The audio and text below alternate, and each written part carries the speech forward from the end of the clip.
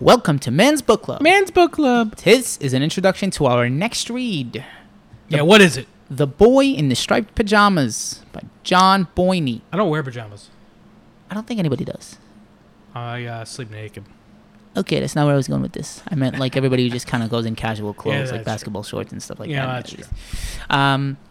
So The Boy in the Striped Pajamas is a famous story at this point. This book came out a while ago, and there's a movie about it, and you probably have seen the movie if you have not read the book. And if you haven't done either, then you're a horrible human being. I'm trying to figure out when it was published. I think I'm horrible. I've never heard of this. You never heard of it either? No. Wow, interesting. Nope. 2006. Oh, I was too old then. You were too old? No, you weren't too old. So the Boy in the Striped Pajamas, and you're going to find out why. The Boy in the Striped Pajamas or pajamas. He was a serial killer. You're about to go to hell. Is a Holocaust child. It's okay. He's Jewish, guys. He's Jewish. I just converted, actually. I'm Catholic now. The synopsis of this book is short and sweet. If you start to read this book, you will go on a journey with a 9-year-old boy named Bruno. 90 years old? 9-year-old boy named Bruno. Though this isn't a book for 9-year-olds. Bruno. And sooner or later, you will arrive with Bruno at a fence. Fences like this exist all over the world. We hope you never have to encounter one. No. Okay. Very quickly, the story is about this kid Bruno, who is a Jewish camp prisoner, obviously during the Holocaust. So is the stripes the his prisoner? pajamas?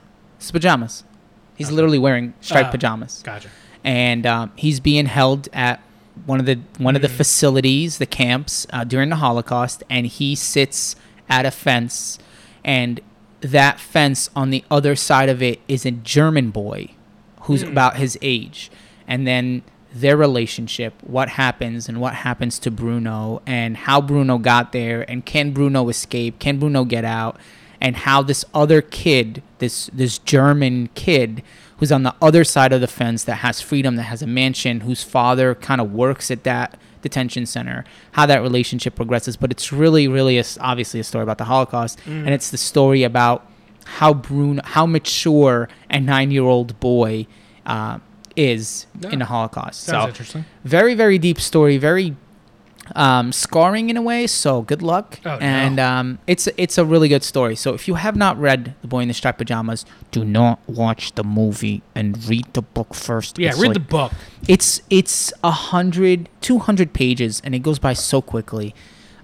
This holds the record for the book I read the quickest in my life. Really? Yeah.